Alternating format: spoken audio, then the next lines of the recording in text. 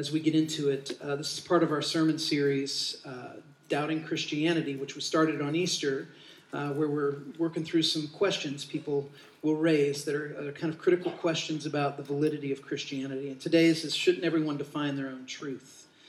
And so this passage comes from Galatians chapter 2, verses 4 through 10. Yet because of false brothers secretly brought in, this is the Apostle Paul writing, who slipped in to spy out our freedom that we have in Christ Jesus, so that they might bring us into slavery, to them we did not yield in submission even for a moment, so that the truth of the gospel might be preserved for you. And from those who seemed to be influential, what they were makes no difference to me. God shows no partiality. Those, I say, who seemed influential added nothing to me. On the contrary, when they saw that I had been entrusted with the gospel to the uncircumcised, just as Peter had been entrusted with the gospel to the circumcised, for he who worked through Peter for his apostolic ministry to the circumcised worked also through me for mine to the Gentiles. And when James and Cephas and John, who seemed to be pillars, received the grace that was given to me, they gave the right hand of fellowship to Barnabas and me, that we should go out to the Gentiles as they to the circumcised. The only thing they asked us was to remember the poor, the very thing I was eager to do. This is the word of the Lord. Praise be to Christ. So, one of the things when you read the epistles, when you read Paul's letters, when you read the New Testament letters, one of the things that you see happening there is you see this struggle happening between the freedom that is ours in Christ and, for lack of a better way to say it, religious fundamentalists who would say, actually, you're not allowed to be that free. Your resting in the finished work of Christ also needs to be accompanied by keeping these rules and these customs and these traditions. And that's a struggle that you see in New Testament letters over and over and over again, and figuring out the answer to the question of where's the balance in honoring Christ with our lives and believing that the Word of God is living and active and true and doesn't ever expire, and seeping into a kind of a moralism and legalism that the gospel frees us from. And so where is that line? And how do you discern that? Paul is getting at that here in this passage where he's talking about this confrontation that happens with people who are coming into the church that he's leading in order to spy out ways that they are abusing freedom. And I love the forthrightness of the Apostle Paul. It's everywhere in his writing. As he says, we did not yield in submission even for a moment. And we did that to preserve the gospel for you. So we're going to talk a little bit about fundamentalism. And I'm going to say here at the beginning, we're all fundamentalists. You're either a libertine fundamentalist, and the fundamental that you embrace is nothing should ever apply to anybody, absolutely. Or you can be on the other end of kind of a religious fundamentalist where you have 800 rules that a true Christian would certainly follow. And if you don't see them doing these things, then you should definitely question the validity of their faith. The question is, look, all of us adhere to foundational ideas that guide our lives. Then they're fundamentals. And so the question is, what are the fundamentals that are worth giving our lives to? So I'm getting a little ahead of myself. Let's go back to when I was a kid for a moment. I think the year was 1984. Some of you will know as soon as I indicate this kind of cultural marker. I remember, I grew up in a small town, and I remember as a kid stepping out of the theater after seeing The Karate Kid. Our small town it was the Diana Theater, it was called, and it was a one-screen theater that would play usually one, if not two movies at a time. They would show like the PG movie, and then later they would show, PG-13 or R-rated movies. And in our town, that was all it was. Usually it was films that had been out for a few weeks. 2 blocks down the street from the theater was the local pizza place called the Pizza Shack. and where they had this, they had these big gallon-sized cans of nacho cheese, and they would make breadsticks and give you a little scoop of nacho cheese and Coke in those plastic stackable cups that get kind of warm. The pizza place cup. And so for us in our small town, we all kind of had the same routine on Friday nights, and that was we would go to the movie, and then we'd walk the 2 blocks and go down to the Pizza Shack, and everybody did it. And so you'd go to the theater, and you wouldn't all know who was there, but then when you were walking to the Pizza Shack, you'd see everybody. And I remember stepping out into that warm summer air, the side door of the theater with my friends, only minutes after seeing Daniel-san take down Cobra Kai with that crane kick. And I was as sure as a boy could be that in the past 2 hours, I myself had learned karate. And you know that experience. You've experienced that too, right? You see a movie and you walk out, whether it's dancing or martial arts or whatever it is, you walk out there and you can see that. You can see all the kids in my town karate chopping each other and trying to do crane kicks. You can see us all doing this as we're making our way down to those breadsticks and Cokes that await us. And right? None of us knew karate. That we didn't really know karate by watching that film.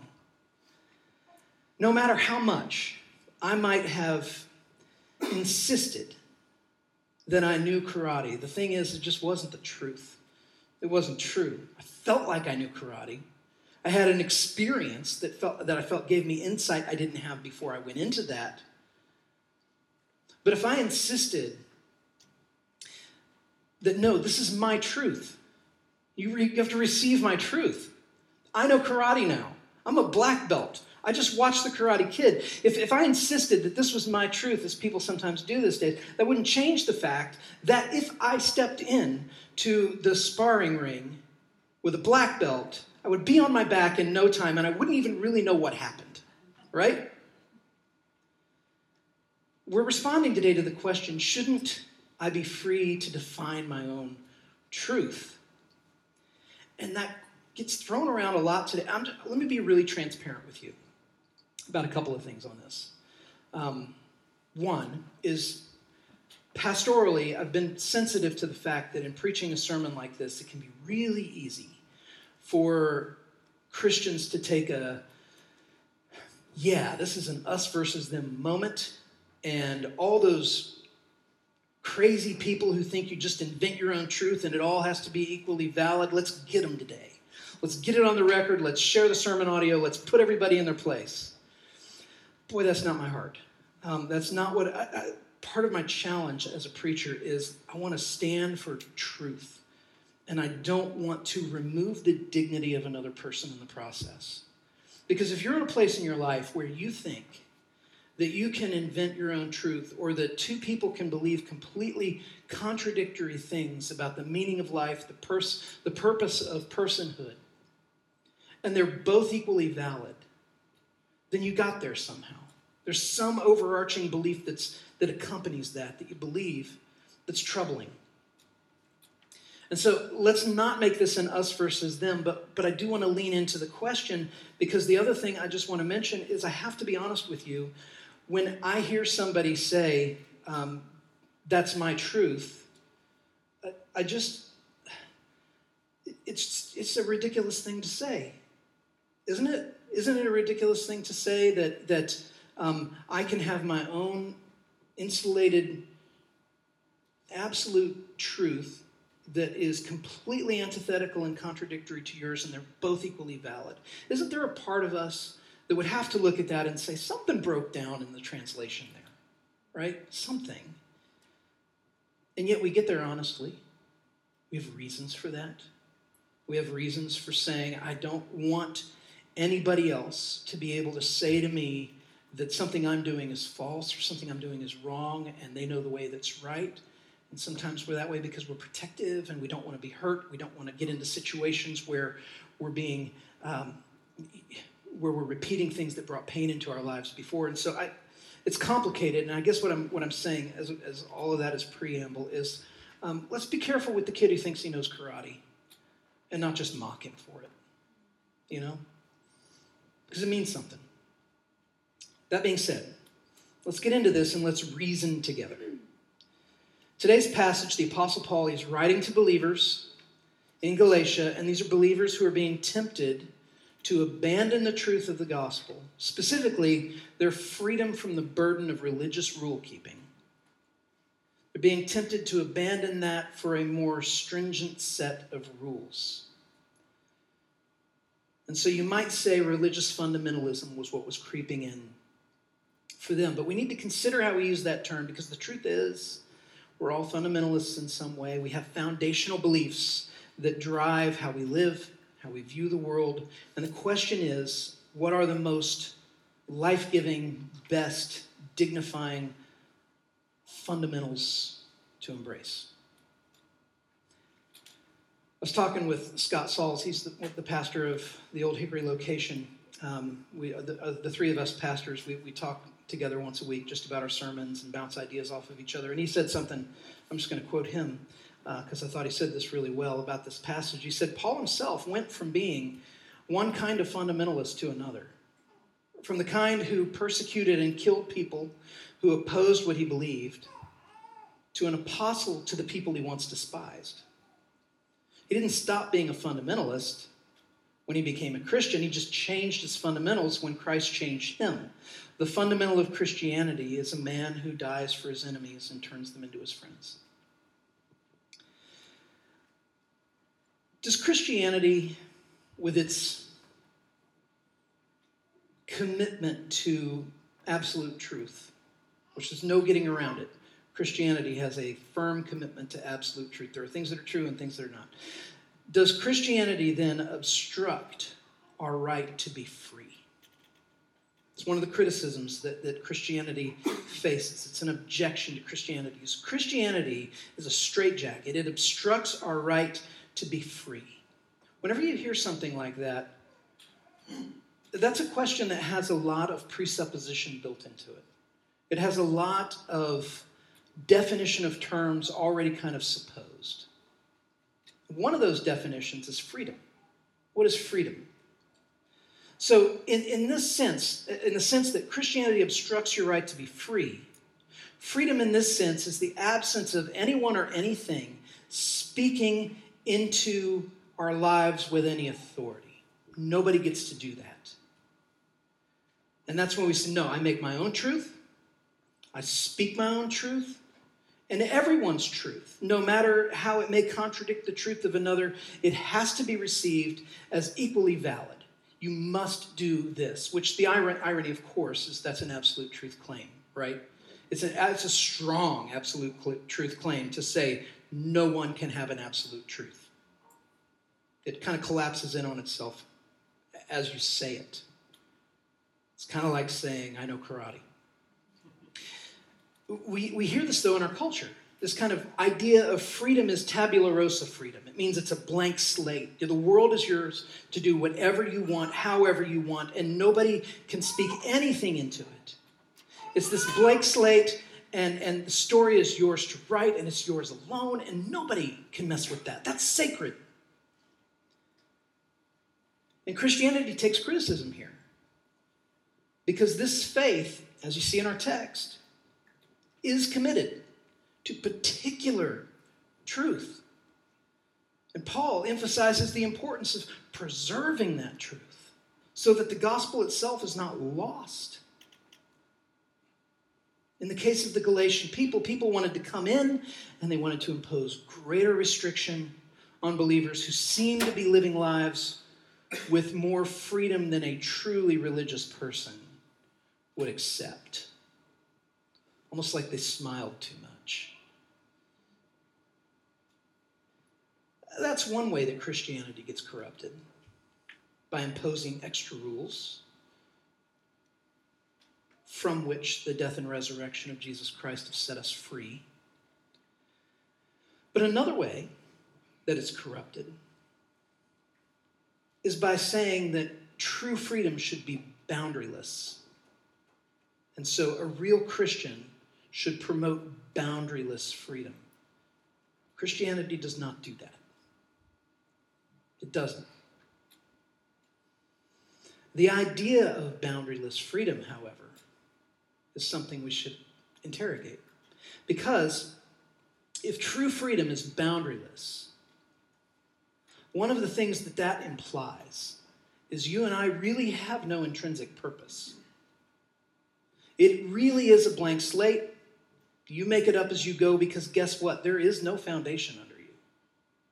We're just kind of here with both feet planted firmly in midair, as Francis Schaeffer would say. We make our own purpose. In this view, Christianity is seen as being too narrow-minded. You're saying there is a purpose and it's defined and you know what it is. I want to push back on that and say it's a really narrow-minded worldview to say that this life you're living leads to nowhere in particular. And here's why it's narrow-minded. Because we ask questions that betray that.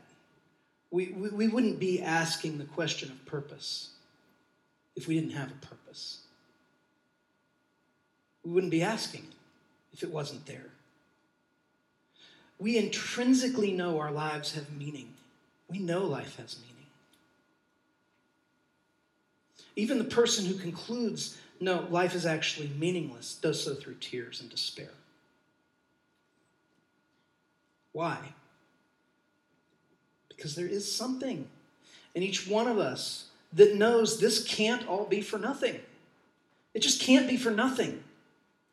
And if it's not all for nothing, then it must be for something, right? It has to be. And so what is that something? Purpose. What if we actually do have a purpose? And everybody has it. And it's a defined purpose. What if there is an answer to the question of the meaning of life? Christianity says there is an answer to that question. What is the meaning of life? There is an answer to the question, what is the purpose for my existence?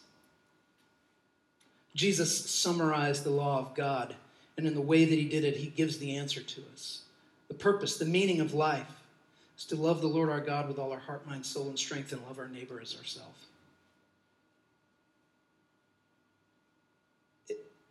Our experience bears this out.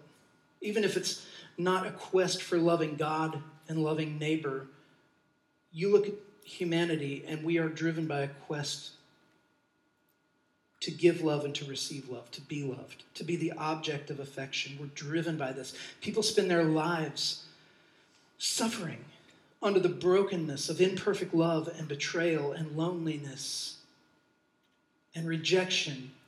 And they spend their lives seeking connection and love and acceptance. And we try to find it in all kinds of places that we know we're not going to find it because no one ever has before. We try to find it in things like money. People try. We won't find it in achievement as a way to stand apart from others because part of us just wants to belong. I don't want to just stand apart from others. I want to belong to people. I want to belong somewhere. We won't find it in filling our lives with distraction and hobbies, avoiding intimacy. C.S. Lewis wrote this. We've got a couple of Lewis quotes coming in today. But he wrote this. He said, love anything, and your heart will certainly be wrung and possibly broken. If you want to make sure of keeping it intact, you must give your heart to no one, not even to an animal. Wrap it carefully round with hobbies and little luxuries. Avoid all entanglements. Lock it up safe in the casket of your selfishness. But in that casket, this is strong, in that casket, safe, dark, motionless, airless, it will change. It will not be broken.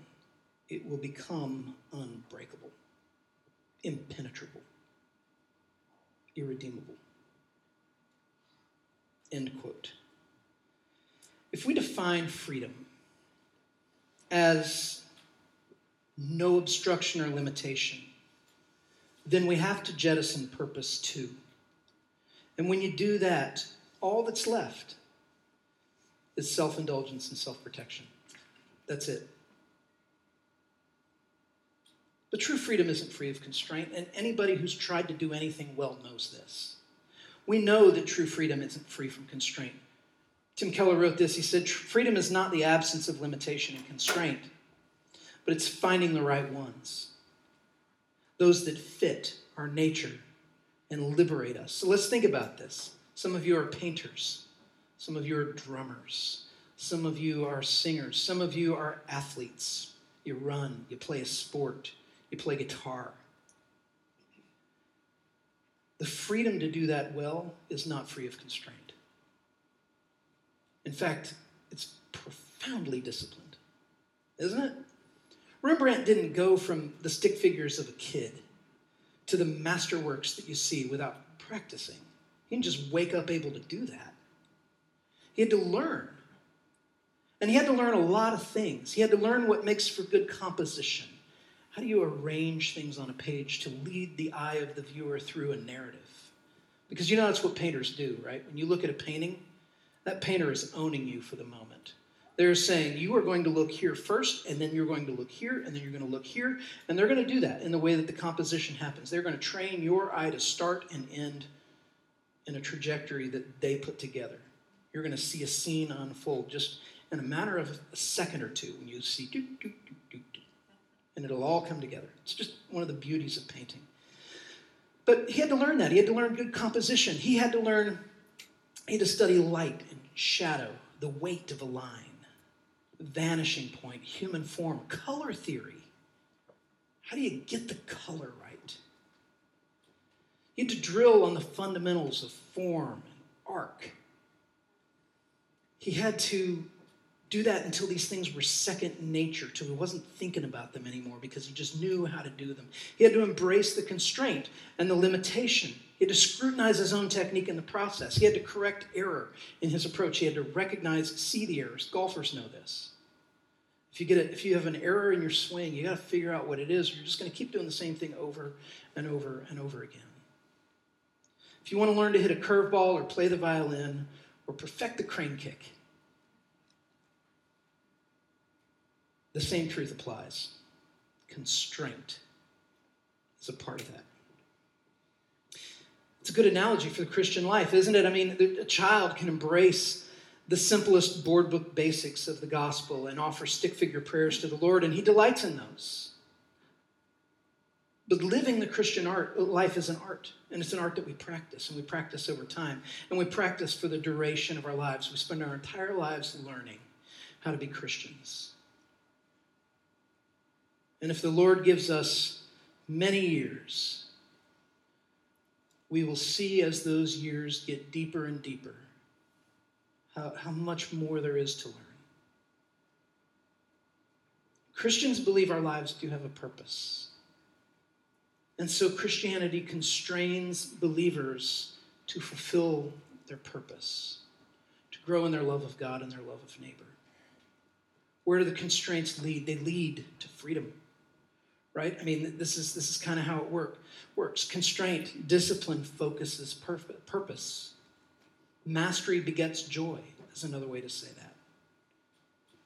If you are a trained violinist or a trained piano player and you've spent hours and hours and hours, you experience more joy when you sit down at the piano than the person who just picked it up 3 months ago and is trying to just figure out how to get their fingers to behave, right?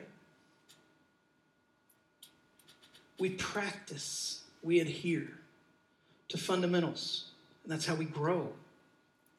And we don't add things in that shouldn't be there, and we don't cut things off that are necessary. And so let's not be dismissive of truth, because it's part of that. Lewis again, he said this. He said, you cannot go on explaining away forever. You will find that you have explained explanation itself away. You can't go on seeing through things forever. The whole point of seeing through something is to see something through it. It's good that the window should be transparent because the street or the garden beyond it is opaque. How if you saw through the garden too? A wholly transparent world is an invisible world.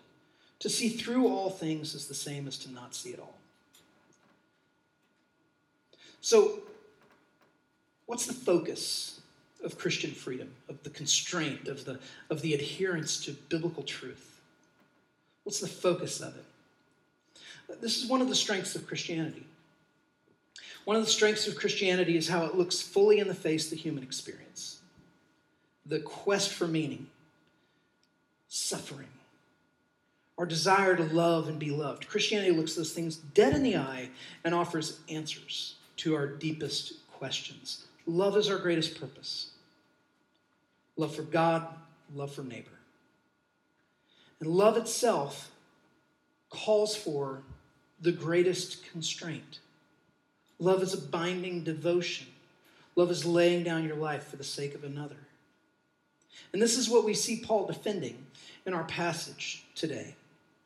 That love has constrained him to serve the Gentile people in the name of Christ, in the same way that love has constrained John and the Apostle Peter to serve Jewish believers in the name of Christ predominantly. That love has constrained him to serve in the name of Christ, who loved them and who gave himself for them. And so when we ask, shouldn't I be free to define my own truth?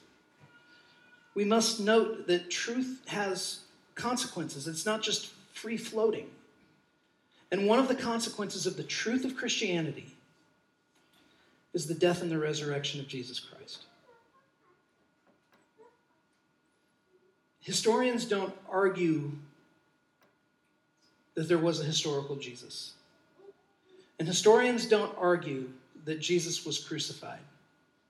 Historians will argue of whether he was risen from the dead or not. And if you're wondering about that, the first sermon in this series, we talked about that and the validity of the resurrection and a reason why you should take that seriously. But here's the thing. If all truths are equally valid, then the suffering and the victory of Christ is unnecessary.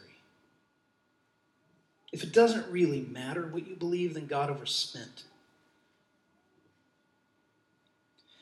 And if it was unnecessary, Jesus then is just a martyr. He's a martyr for a cause with no real significant relationship or significance to the world. And if that's the case, if he was just a martyr, why is he so revered still? In a way that is different than any other historical human figure at all. You won't think of one that's more revered than Christ. Because there isn't one. And if he was just a martyr who was in the wrong place at the wrong time for believing the wrong thing, and history dealt with him, why are we here? Whatever you believe, it must at some point be attached to something that's true, or it's not worth your allegiance. And if we're talking about ultimate belief, we're talking about the meaning of life, reason for existence, eternal hope, is this something any one of us feels equipped to architect on our own with any sort of accuracy? Do you think you can do that? Should we expect that to go any differently than if we stepped into the ring with the black belt thinking we knew karate because we saw the Karate Kid?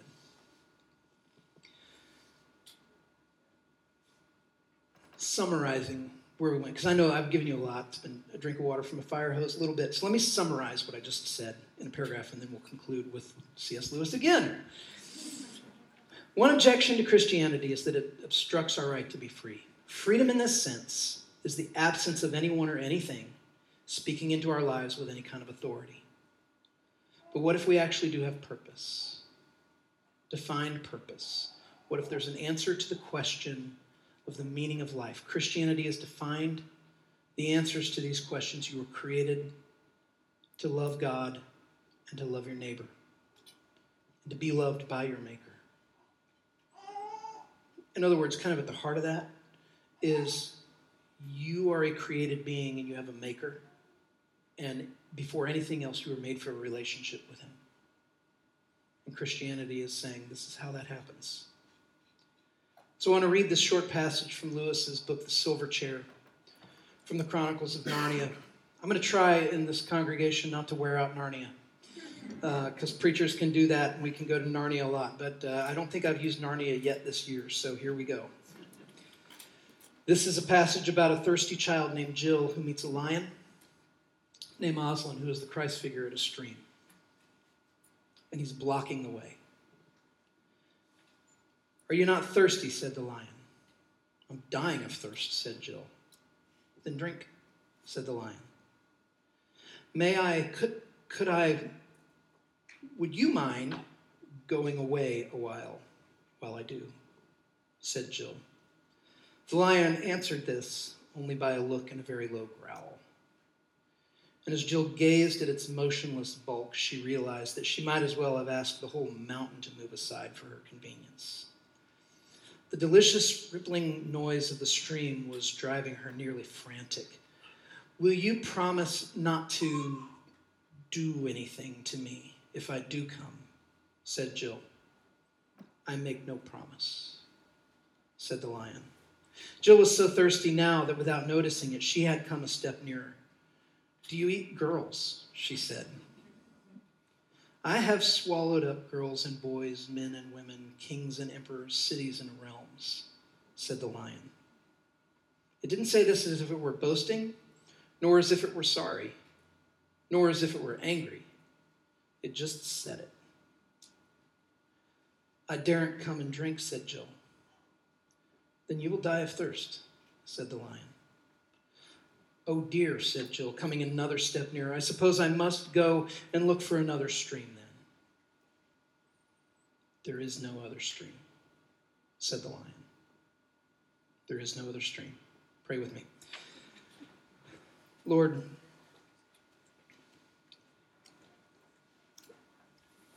it's not some theologian's idea that Christianity should be an exclusive truth. It's the nature of Christianity itself, that we believe in one God, in one Creator, in the fall of man, in a need for our relationship with you to be restored, in our inability to restore that relationship on our own. We believe that you have acted in time and in space through the life and the death and the resurrection of your Son, Jesus, to restore us to you, to be our record of righteousness, to take our sin upon himself and to give us his righteousness so that when you look upon us, you see the righteousness of your Son who has dealt with our sin completely. And all of this is for the purpose of us living in face-to-face relationship with you, forever glorifying the name of your Son. This is our purpose. You've made us for this. And so forgive us when we try to find our purpose and our meaning apart from you, when we try to find it in some disconnected idea of achievement or success or wealth or pleasure, perfection of a skill or a craft. Lord, forgive us for rejecting your right to speak into the lives of those you have made and you have given breath with authority. Lord, help us to be humble. For believers in this room, for Christian people in this room, help us to be very humble in the ways that we engage with people who don't believe what we believe. That we would not mock them for believing something different. But that we'd be moved to compassion. We'd long to engage with clarity, with a listening ear. And also, as the Apostle Paul said, without moving our feet, not even a little, in terms of the fundamentals of what we believe.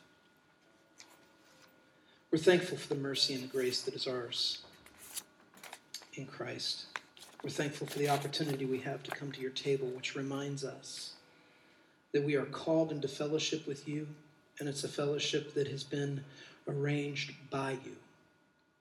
And we delight in that, Lord, and we're thankful for your mercy and your grace and your kindness. It's in your name, Jesus, we pray. Amen. Let's read together as we prepare to come to the Lord's table.